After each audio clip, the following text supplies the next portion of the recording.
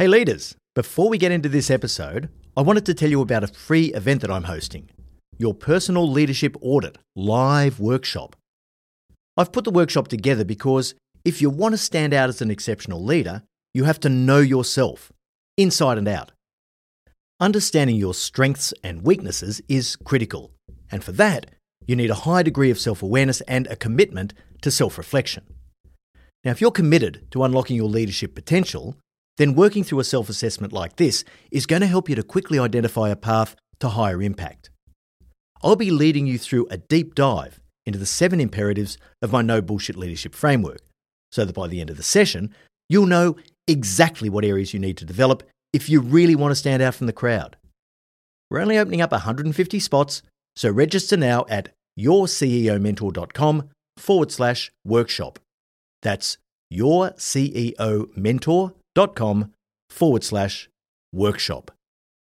Are you selling a little or a lot? Either way, Shopify helps you do your thing. Shopify is the global commerce platform that helps you sell at every stage of your business. From the launch your online shop stage, to the first real-life store stage, all the way to the did we just hit 1 million orders stage. Shopify's there to help you grow. It helps you turn browsers into buyers with the internet's best converting checkout. In fact, 36% better on average compared to other leading commerce platforms. And now you can sell more with less effort thanks to Shopify Magic, your AI-powered all-star. Most of the business owners who listen to No Bullshit Leadership want to go large. What's so cool about Shopify is that no matter how big you want to grow, it gives you everything you need to take control and take your business to the next level. Sign up for a $1 per month trial period at shopify.com/leadership, all lowercase. Go to shopify.com/leadership now to grow your business, no matter what stage you're in. Shopify.com/leadership. Hey leaders, Em here. We're finalising Marty's 2024 speaking calendar and he still has a few opportunities available. Now you've experienced the impact that Marty has on the podcast, but that's only a tiny fraction of the impact that he has when he delivers an in-person keynote presentation. If you'd like to book Marty to speak at your organisation's event, go to martingmoore.com or send us an email at hello@martingmoore.com and we can chat about how to tailor his powerful message to your leaders to achieve real results. All right, now back to the episode. Welcome to the No Bullshit Leadership Podcast. In a world where knowledge has become a commodity, this podcast is designed to give you something more. Access to the experience of a successful CEO who has already walked the path. So join your host, Martin Moore, who will unlock and bring to life your own leadership experiences and accelerate your journey to leadership excellence. Hey there, and welcome to episode 165 of the No Bullshit Leadership Podcast. This week's episode, The Future of Leadership with Jacob Morgan. Now, as you know, we don't do many interviews on the No Bullshit Leadership Podcast. Most of it is Marty monologue. But occasionally we get to talk to a leader and an expert who has a different view of the world who can bring some real value to you as the listener. And this week, Jacob Morgan is that person. Now, Jacob has a podcast called The Future of Work, on which I've appeared as a guest, and he's authored the book called The Future Leader. And this book is super interesting because he's interviewed 140 chief executives of major organisations. But not only that, he's also interviewed 14,000 people who work for these leaders to find out whether the reality matches the hype. The conversation we have is focused on working out what is it that really makes organisations work. Now, I actually learned a lot from this because you know my view, leadership is leadership. If you were a great leader in 2019, you're going to be a great leader in 2022 and 2030 and 2035. But Jacob actually uncovered some really interesting points that came from these top CEOs that expose some of the issues we're going to face in the future. It's not going to be the same as it was in the past, we know that, but what is it that we're going to have to pay attention to as future leaders? It's a long interview, so I'm not going to say anything else. Let's get into it. Jacob Morgan, welcome to No Bullshit Leadership. It's great to have you here. Thank you very much. I'm looking forward to it. Now, Jacob, I've got to tell you, over the last 48 hours, I've read your book, The Future Leader, and I absolutely love it because what you've managed to do is get together some of the top CEOs on the planet and extract from them what they think about leadership of the future, which I found absolutely fascinating. Big names from big businesses, lots of different countries, and of course a few smaller ones. Tell me a little bit about the project and how it started and how you got access to all these incredible people. Yeah, that's a very common question that people ask. And first, I got to say, 48 hours to read almost 300 pages, that's got to be a record for the book. So I hope you had some wine nearby, or I don't know, I don't know how you did in 48 hours. So it came about because I would speak at a lot of conferences and events, just like you do, and I would keep getting questions from attendees and from business leaders asking me about the future. And everybody has an opinion about the future, but I didn't really have any hard data on this stuff. And I started doing some Googling and some research, looking at how is leadership changing, what's the future of leadership. And I found some stuff on surveys, maybe one or two books that were here, or a couple quotes from some leaders. But there was nothing that was really substantial. And I thought, well, this is a very interesting opportunity for me to actually create something. And that's why I brought together the insights, the perspectives from 140 of the world's top CEOs from organizations like Oracle, Unilever, Best Buy, Kaiser, Verizon, Audi, big global brands. And I also wanted to combine that with the perspectives and insights of employees who actually work with and for these leaders. So I then surveyed 14,000 employees around the world, which was done in partnership with LinkedIn, and put together what I think is a pretty comprehensive look at how leadership is changing and what it's going to take to succeed as a leader in the future. And as far as getting access to these CEOs, it was not easy. Some of the CEOs I knew because I've worked with them, I've spoken at their events, they've been guests on the podcasts. A lot of CEOs we actually reached out to and asked if they would be interested in participating. And you know how it is with a lot of CEOs. You say, hey, I have the CEO of Best Buy, or I have the CEO of MasterCard, and they, or the CEO of Unilever. Sure. And they see those names, they hear those names, and they're like, oh, okay, well, you must be legit. You must not be working on some little, to use one of your phrases, some bullshit book. And they're happy to join. Yeah, that's great. And what a collection you have, and such variety in their comments, which I absolutely loved. And when we talk about the future leader, there's obviously a difference now in terms of how you perceive a future leader. And Tim Ryan, I think the global chair of PwC, PricewaterhouseCoopers, actually said in the book that you quoted him as saying, what made a great leader 25 or 50 years ago won't make a great leader 10 years from now. Yeah. Now, you've spoken about in the book the things that are the same and the things that are different. And I'd be really interested in you just letting our listeners know some of the things that you think are going to be radically different as we step into the next 10 years. Well, this is also what I was fascinated in, right? I mean, I didn't know, is leadership really going to be that different? Maybe leadership is going to be much of the same as it is today or as it was 5-10 years ago. If so, then I really don't have a book. So what I did was right? I mean, because if it's going to be the same, tons of stuff has already been written. So when I interviewed these CEOs, that was the first question I asked them, is leadership even changing? And they all said yes. And I said, well, why is it changing? How come it's not just the same? And they came up and they gave me a bunch of different responses and rationale, mainly pointing to things like, well, because the world is changing. Whether you look at globalization or technology or the pace of change or the need for more transparency or the craving that employees have for more purpose and meaning, like business, work, the world, organizations are changing. And if those things are changing, then it only stands that we need a different type of leader to lead and guide these organizations going forward. Now, the skills and mindsets that I talk about in the book, it's not like there are things that nobody's ever heard of. I mean, things like emotional intelligence, we've all heard of. Things like curiosity, we've all heard of. So it's not so much that these are crazy new skills and mindsets that come out of nowhere, but it's specifically that you didn't have to have these mindsets and skills in the past. In the past, if you were great at navigating office politics and bureaucracy, if you brought in a lot of money to the company, if you stayed at the company for 20 years, chances are you would be a leader, probably even a top executive at the organization. And you didn't need to have emotional intelligence. You didn't need to be a curious person. You didn't need to help make other people more successful than you. And I witnessed this firsthand. I interned way back in the day at a financial services firm. And the person who brought me in, he was a top executive of the company, a vice president. And he brought me into the organization. I interned there for a while. And then one day I show up to the office and he's packing up his stuff. And I'm like, what's going on? And he said, they're letting me go because I wasn't able to close as many deals. And I realized at that point that this person was only a vice president because he brought a lot of money to the company. Not because he was a good leader, not because he could unlock the potential of other people, simply because he brought the organization a lot of money. And that is, I think, the biggest change we're starting to see. In other words, to be a leader now and in the future, you have to practice these skills and mindsets. You can't get by just by knowing somebody at the top or staying at the company for 20 years. And I think that is a very interesting and crucial shift that we're starting to see.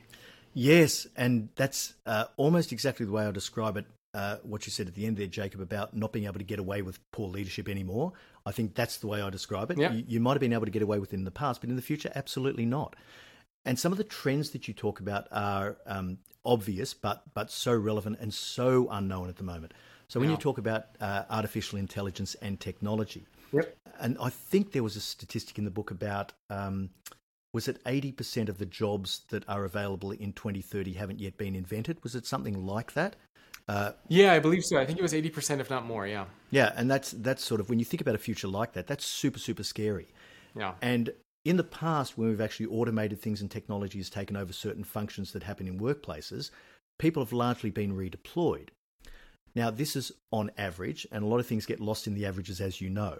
There have been some black spots created on the planet. So, for example, when certain manufacturing facilities close down, a town dies, and that town falls into systemic unemployment.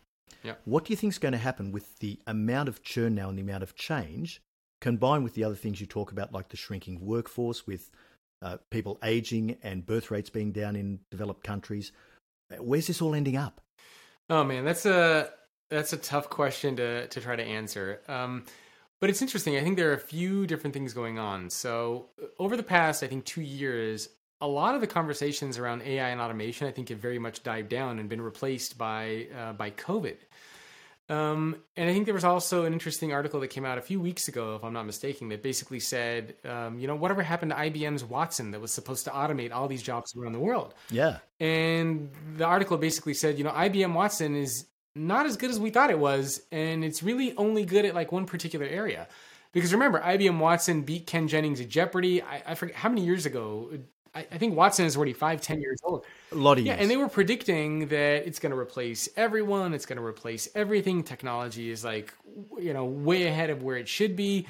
And you don't hear about IBM Watson at all anymore. It pretty much vanished. So it's really hard to say. I do think technological progress is obviously going to continue, but I don't think we're going to live in some world where it's dystopia. I think that to create a dystopian world, we would have to try to do that. And you would try to do that by a number of different ways. Number one is if the world's top business leaders came together and they said, you know what, people suck, and we just want to have bots and technology everywhere. Let's fire everybody. Another way that we would create dystopia is if there were no rules and regulations and processes for how technologies were being implemented. A third way we would create a dystopian world is if we as individuals realize that we're going to stop learning, we're going to stop educating, we're going to stop training and teaching ourselves new things. And we don't see these things happening. We see that there are a lot of business leaders out there who are saying people need to come first. Technology shouldn't be used to replace people, but to augment them, to bring people closer together.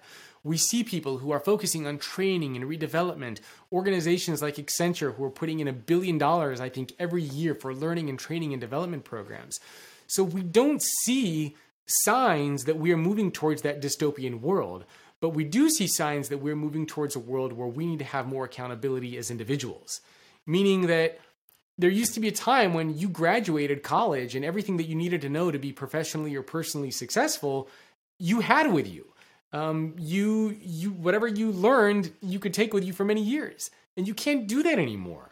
So if you want to succeed in this rapidly changing world that we're all a part of, don't rely on anybody or on anything else.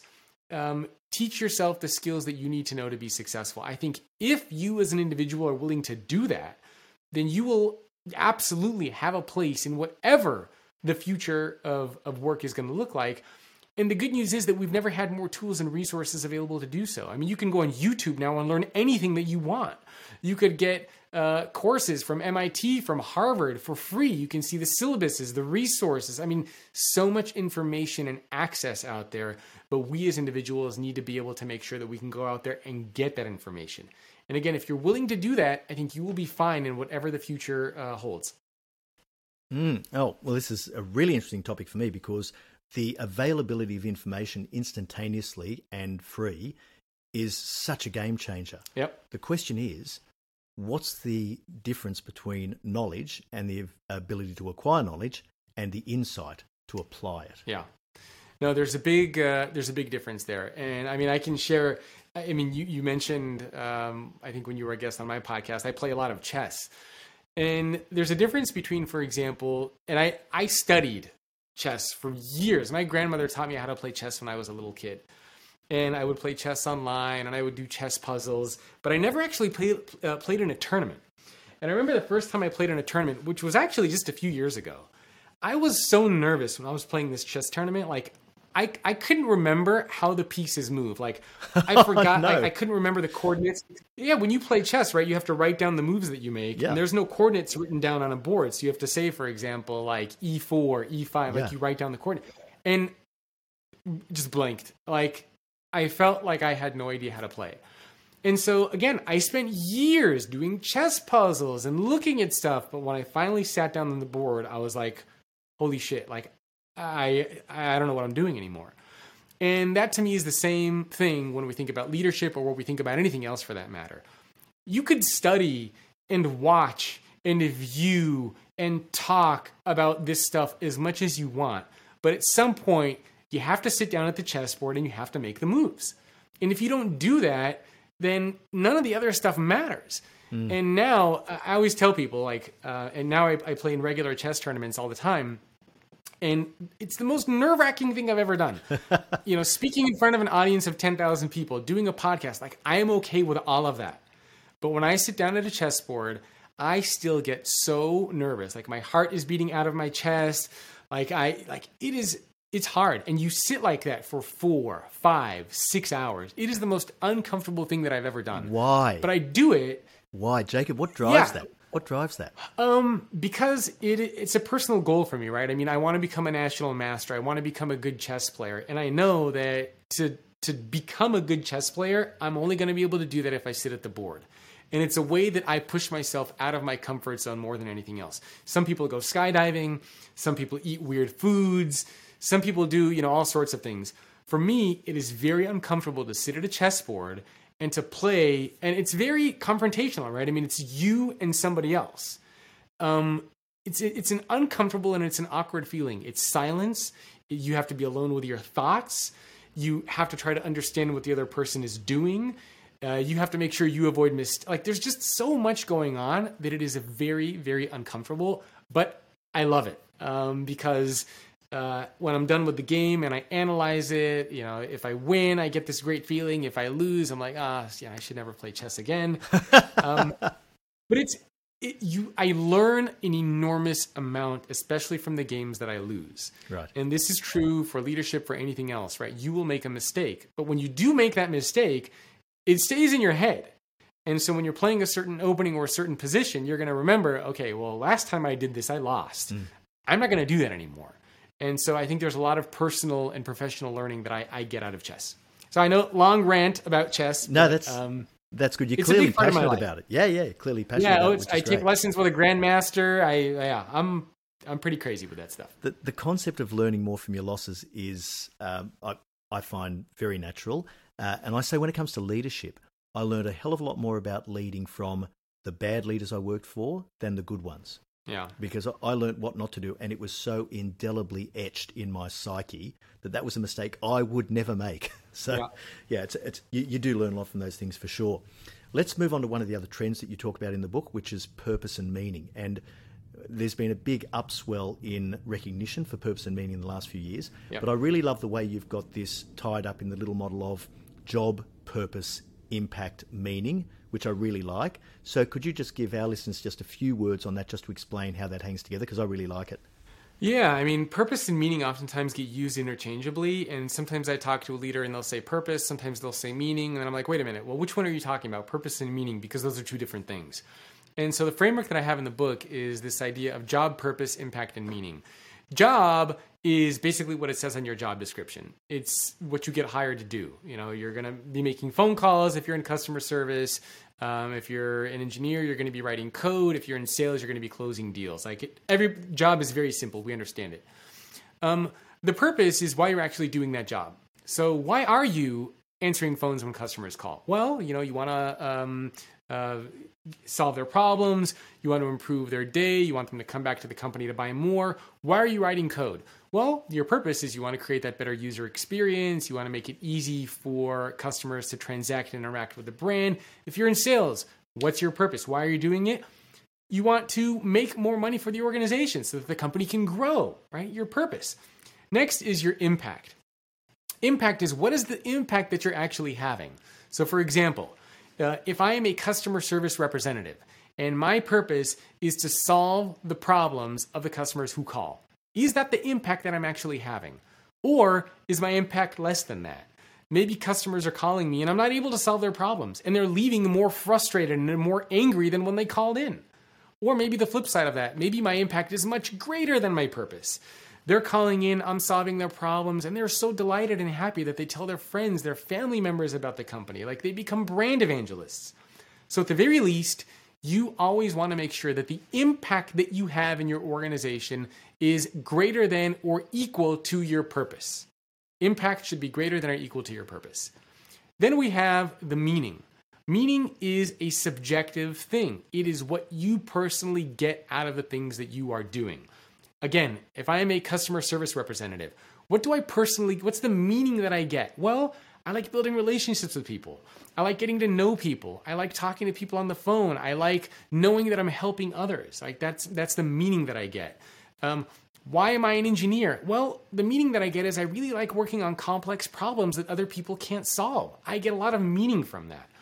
And so purpose and meaning are different things. And it's very, very important for us to understand this framework of job, purpose, impact, and meaning, because they are not the same, but we need all of them.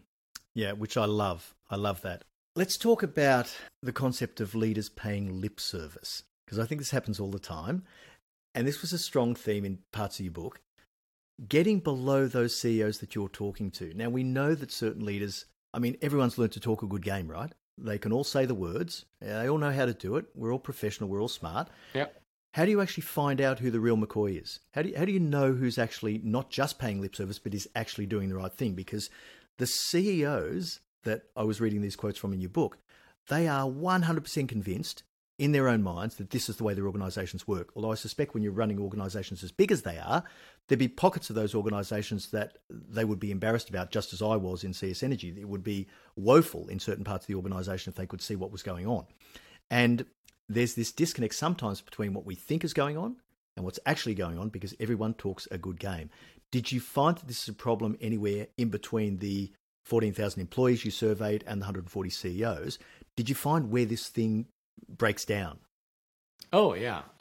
So there were 4 mindsets and 5 skills that I talk about in the book. And when I asked leaders across the world, whether they're senior level executives or mid-level leaders, I said, how well do you think you're practicing these mindsets and skills? A lot of them said, we're doing pretty good. Maybe we're not amazing, but we're doing pretty good. Like, we got it. And then I asked the 14,000 employees around the world who work for these leaders, how well do you think your leaders are practicing these mindsets and skills? And those employees were like, what, are you kidding me? My leader has no idea what they're doing. How did they even get this job? In fact, the number of employees who said their leaders were practicing these mindsets and skills very well was less than 10%. Right. But the number of leaders who said they were practicing these mindsets and skills very well was much higher than that, right? 30, 40, 50%.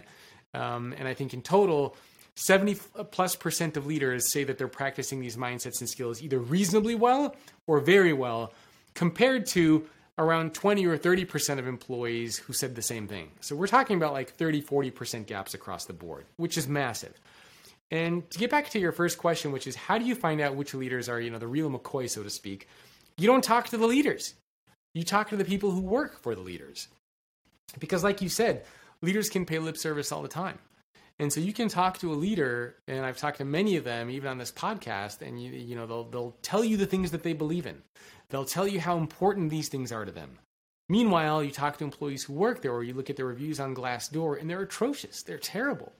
And so what that tells me oftentimes is that don't talk to who it doesn't matter.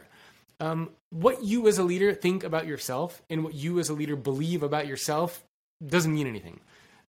In the world of leadership, perception is reality. And the only thing that matters is the perceptions and the ideas of the people who work with and for you, not the ones that you have of yourself.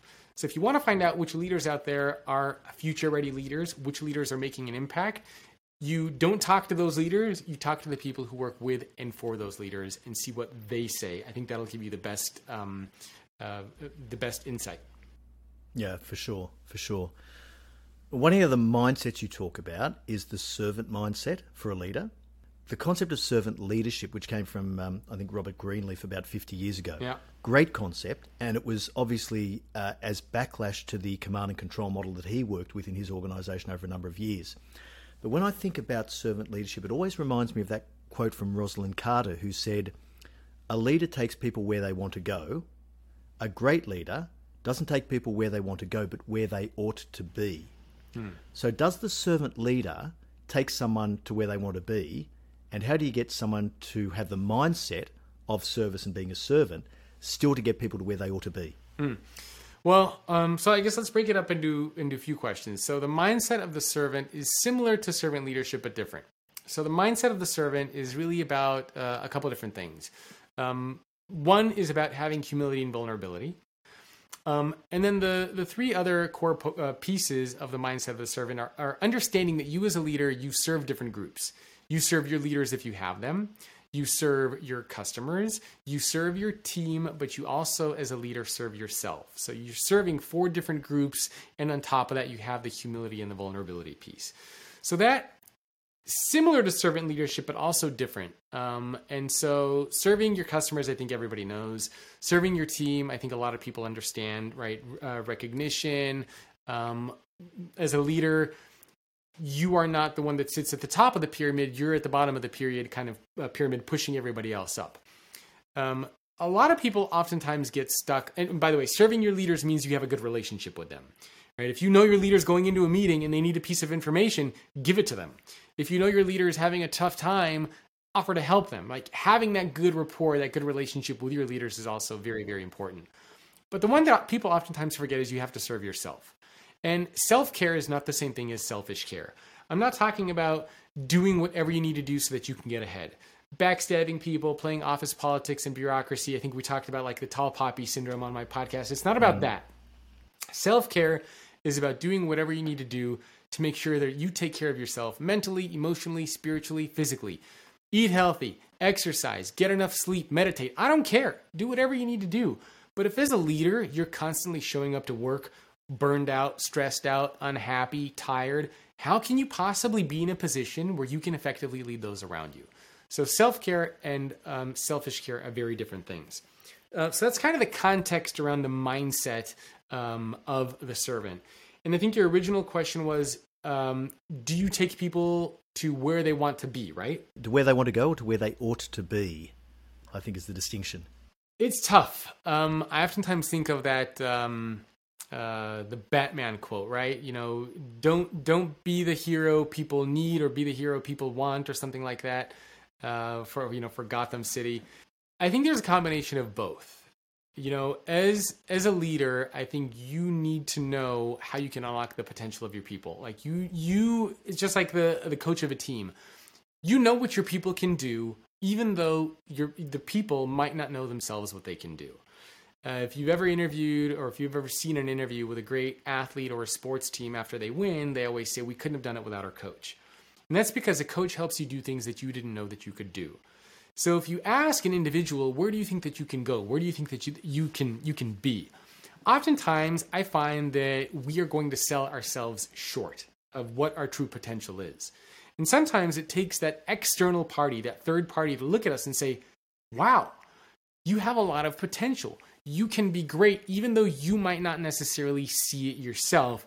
and I can help you unlock that potential. I can help you be something that you didn't even know that you could be.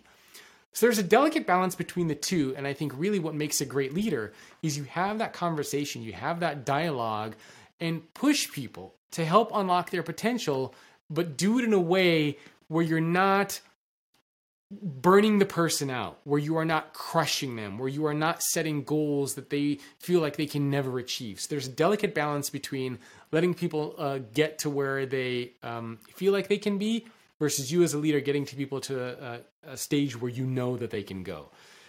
So it's a really tough balance between those two.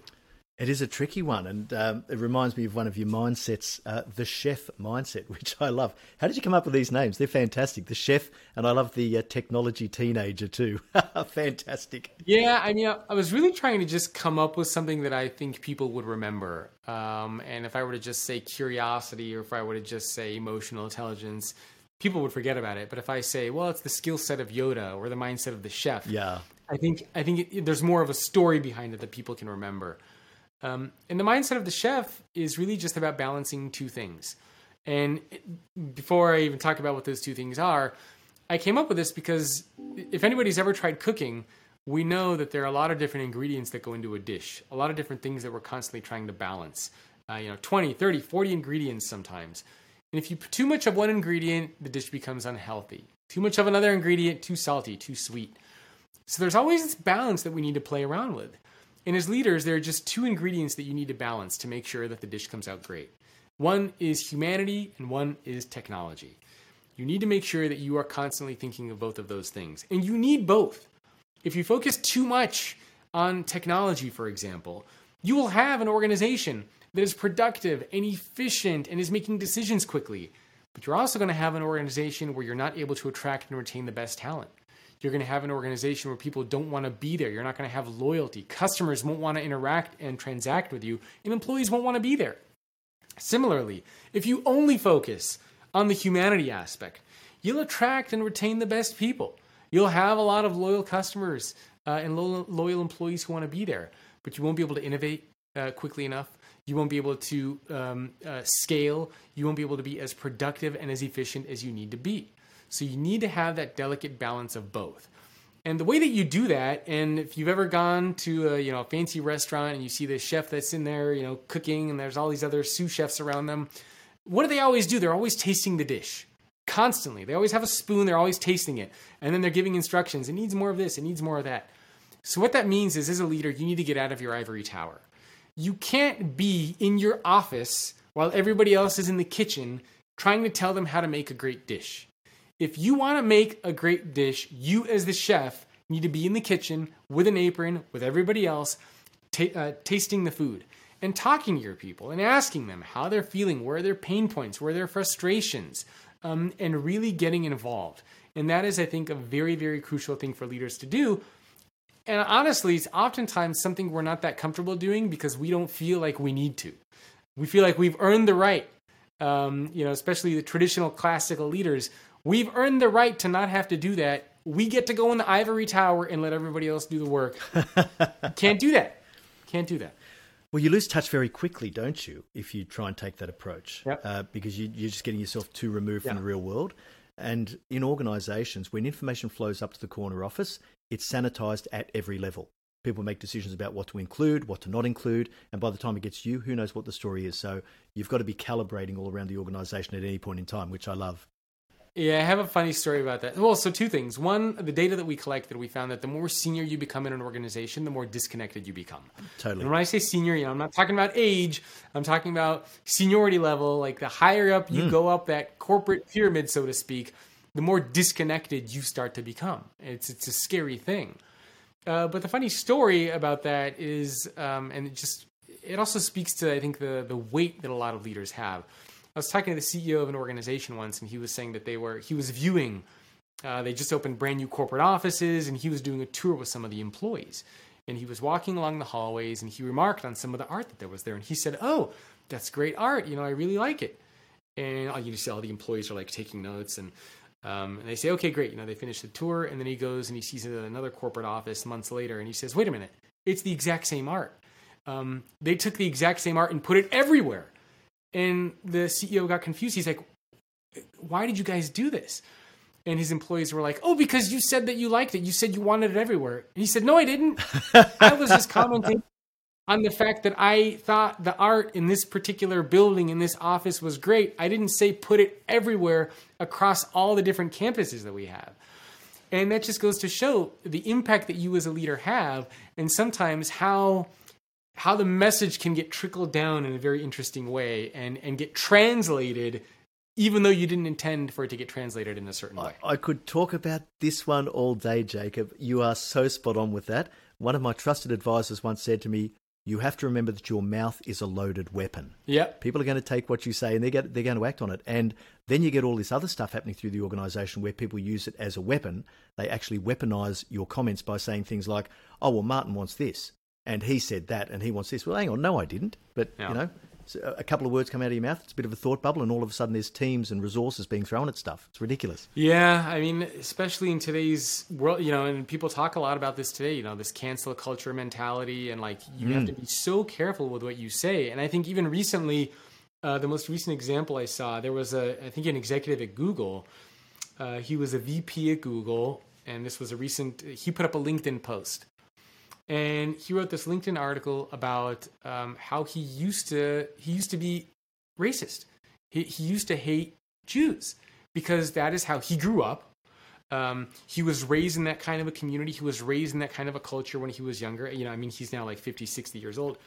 And he wrote this whole article about how it was wrong and how, you know, he realized throughout his life why this was such a bad thing. And, you know, he basically wrote this huge essay basically explaining why he was wrong and why he was at fault.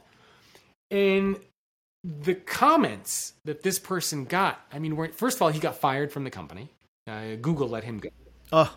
He got fired from the company. But it was interesting because there was a mix of comments that this executive got. And some people were just like tearing into him. How could you, you know, you're scum of the earth. And other people were saying, it's very brave of you to come forward and to admit that the beliefs that you once had, why they were wrong, what you learned from it, and how you move forward. And his article is talking about now love and unification. And I thought in general it had an overall positive tone towards it. But people just tore into this person. And it's very hard, right? Because as a leader, you're kind of like damned if you do and damned if you don't. And I honestly am not entirely sure what the right answer is, but I think the lesson is, as you said, your mouth is a loaded weapon, and you have to be so careful with what you say, why you say it, the intention, because it's just, you know, we're living in a very, very interesting time now. Yes, we are. I'm not sure that I've quite decided yet whether it's the right thing for CEOs to be emphatic about social issues that are going on. Now, there are some things that are a no-brainer that a CEO needs to take a stand on when it is clearly for the moral good of everyone around us. For example, climate change. Very important that CEOs take a stand on that. That's important. But even when we think about things like gay marriage, now this is sort of interesting because I know that in the US, different states have different views on this and different laws on it. In Australia, we passed what we call a plebiscite, a referendum a number of years ago, to legalise marriage between two same-sex partners. And interestingly, when I thought about that from my role as a CEO, do I believe in it personally? Yes, I do, right? But some of the places where this went to the vote in Australia were places where our power stations were running and our employees were adamantly against it, to the tune of 70 to 80% against.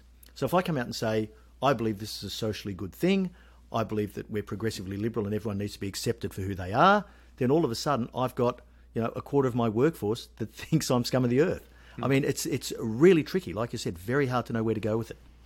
Yeah, and I wish I knew what the best answer was. I mean, I think, you know, it's very tempting, of course, to say for somebody like me who's not running a multi-billion-dollar company, oh yeah, you know, you should always take the moral high ground. You should always do this and that.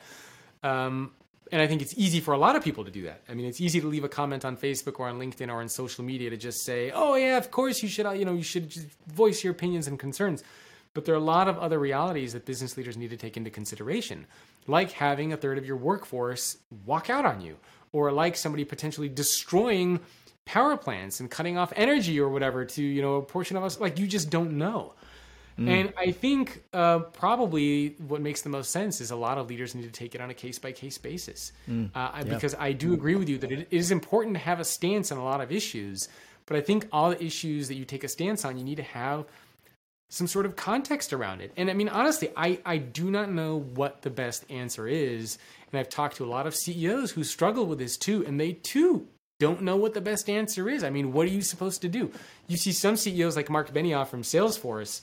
And I don't remember the exact state, but there was a state in the United States which basically said that businesses in that state had the right to refuse service, I think to gay, lesbian, transgender, you know, to whoever they wanted. Yeah. And they passed a law on that. And Mark Benioff was like, what, are you out of your mind? Like, this is the most morally apprehensive thing that I could think of. And he said, fine, you want to pass that kind of a law, we're not going to host any conferences or any events in your state ever. Any employee who wants to leave that state, we will provide you a relocation package. Get the hell out of there. We don't want you in a place like that. So you see some CEOs like Mark who come out strong and hard against certain issues, but you don't see that very often. And again, I don't know what the answer is. I don't know what the solution is. But I do think that it's a big challenge for a lot of business leaders out there. And I empathize with them because I honestly don't know what I would do. Yeah, it's, as you said, context and case by case, I think is the way to go, Jacob. Yeah. Look, I should probably wrap this up, mate. Do you know that we are actually a short, sharp 15 to 20-minute podcast, but I've been loving this conversation so much. You've just got so much value for our listeners. They're absolutely going to love it, mate. So we're going to run this one a bit longer. I didn't even know it was 15, 20 minutes. I have. Oh, yeah, we just do short, sharp impact, and we rarely do an interview. So this is a real treat for us, right? Normally it's just me monologuing about the stuff that I think is important for leaders. So this is great for us. Cool. But I do want to finish with a quote from your book from Mandy Ginsberg, the CEO of Match Group. And I really like this because if I was going to try and put in a nutshell what this leadership cape is all about, this is getting pretty close to it. So she says, for me, it's about finding the people who are great and building a real working relationship with them so you know how to keep them motivated and inspired. And they, in turn, continue to deliver phenomenal results for you. Yeah. I just think that's such a great quote. But given that you've got so many great quotes from so many CEOs that you've spoken to in the book, what would you add to that or modify it with to give it the roundedness that is currently your view of the world? Well, I mean, her quote was great. I loved her quote. It speaks volumes. I think there's one other quote that, and I don't know the entire quote, but it's more of a story. And it's the story from a CEO of a home builder, Taylor Morrison, and the CEO is Sheryl Palmer. And one of the things that I asked all these CEOs when I interviewed them is I said, what is the most impactful moment that most shaped who you are as a leader and as a person? And for Sheryl Palmer, she shared this story with me about how she was diagnosed with a brain tumor. And she was... Oh, yes. Yeah, she was getting ready to go into surgery, and she didn't know if she was going to come out of it or not. And what she had to do is she had to write 2 letters to her team. One letter she wanted her team to get if the surgery would go well and she'd be returning back in a few weeks. And the second letter she wrote is if things didn't go well. And, you know, we can all interpret what that means. And she said that this experience of being diagnosed with a brain tumor, of having to go through that surgery, really taught her that as a leader, you need to make everything that you do intentional. Because a lot of leaders go around and they fight fires. They don't treat every interaction and every relationship they have as intentional, as purposeful. They just treat it as something that's there. But when you are faced with something like a brain tumor, when you are faced with mortality, when you are faced with something that is so deep and profoundly impactful, you start to really appreciate every relationship and interaction that you have. And she said that most changed who she is as a leader and as a person. And after that moment, she had purpose and intention and focus in everything that she did. And it's funny because up until like literally the night when she was having brain surgery, she was negotiating something to make sure that her people, there was a sell of the business, part of the business was going to be sold off. Oh, right. And she was literally, the night before her surgery, she was negotiating something to make sure that her people would be taken care of after that sale happened. So literally up until her surgery, she's focusing and taking care of her people. And it shows. I mean, she's one of the top-ranked CEOs. The company's one of the best places to work. People love her. They love the organization because she is always there for them. And I love that quote, and I love that story. And probably the last thing that I'll say is I don't think there's ever been a harder time to be a leader. You look back at history and you look at a lot of the celebrity CEOs that used to be out there, people like Jack Welch. I think for a lot of them, it was much easier. But you look at the world that we're living in with the changes, with the, so much politics going on, so much polarization that's out there. We see a lot of conversations on cancel culture, so much scrutiny. Like, I honestly, if I was a leader of a big company, I do not know what I would do in a lot of these situations and circumstances. And so I think that we, just in general, need to understand that it is hard. I mean, it's hard to be a person in general now. Yes, it is. Imagine running a team where you have so much responsibility, so many people are looking up to you, you're responsible for so much money. We got to give people a little bit of a break sometimes and admit and understand that not everybody's going to make the right choice all the time. We're going to make mistakes. And if we truly believe in creating a learning culture, a learning environment, that's going to involve mistakes and failure. But if we keep tearing everybody down and ripping them to shreds for every mistake that they make, nobody's going to come forward with anything. We're going to focus on creating a culture that embraces the status quo, not on one that innovates and solves problems and creates a place where we all want to show up. So I think that's just an important thing for people to remember, that it's hard for everybody, especially leaders. And that is a great place to finish the interview. Jacob, thank you so much for that. Where can No Bullshit Leadership listeners find out more about you, apart from going out and buying your book, The Future Leader, which is a cracking read? Oh, yeah. Hey, you know what? I would love for people to grab the book. If people, for some whatever reason, don't want to get the book and they just want to get a download of the PDF of the skills and mindsets, we created a URL called The Leadership Digest. That'll just give you a breakdown of the skills and mindsets. My website is thefutureorganization.com, and my email is jacob@thefutureorganization.com. If anybody wants to send me a note, and I'd love to hear from people. If you were a leader of a company and you were going through this kind of a challenge, right, between this moral stance and the cancel culture stuff that's out there, I love any stories, any feedback. Please feel free to share that with me because, I love learning from everyone. Thanks so much for that. And Jacob Morgan, it's been an absolute pleasure having you on. And thank you for your generous sharing of your time and wisdom with the No Bullshit Leadership audience, mate. Thank you very much. Thanks for having me.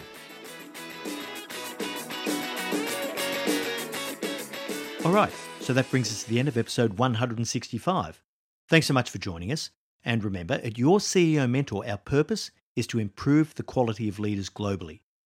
So please share this episode with your leadership network because you know it's going to help them. I'm really looking forward to next week's episode. Don't mollycoddle your people. They're paid to do a job. Until then, I know you'll take every opportunity you can to be a no bullshit leader.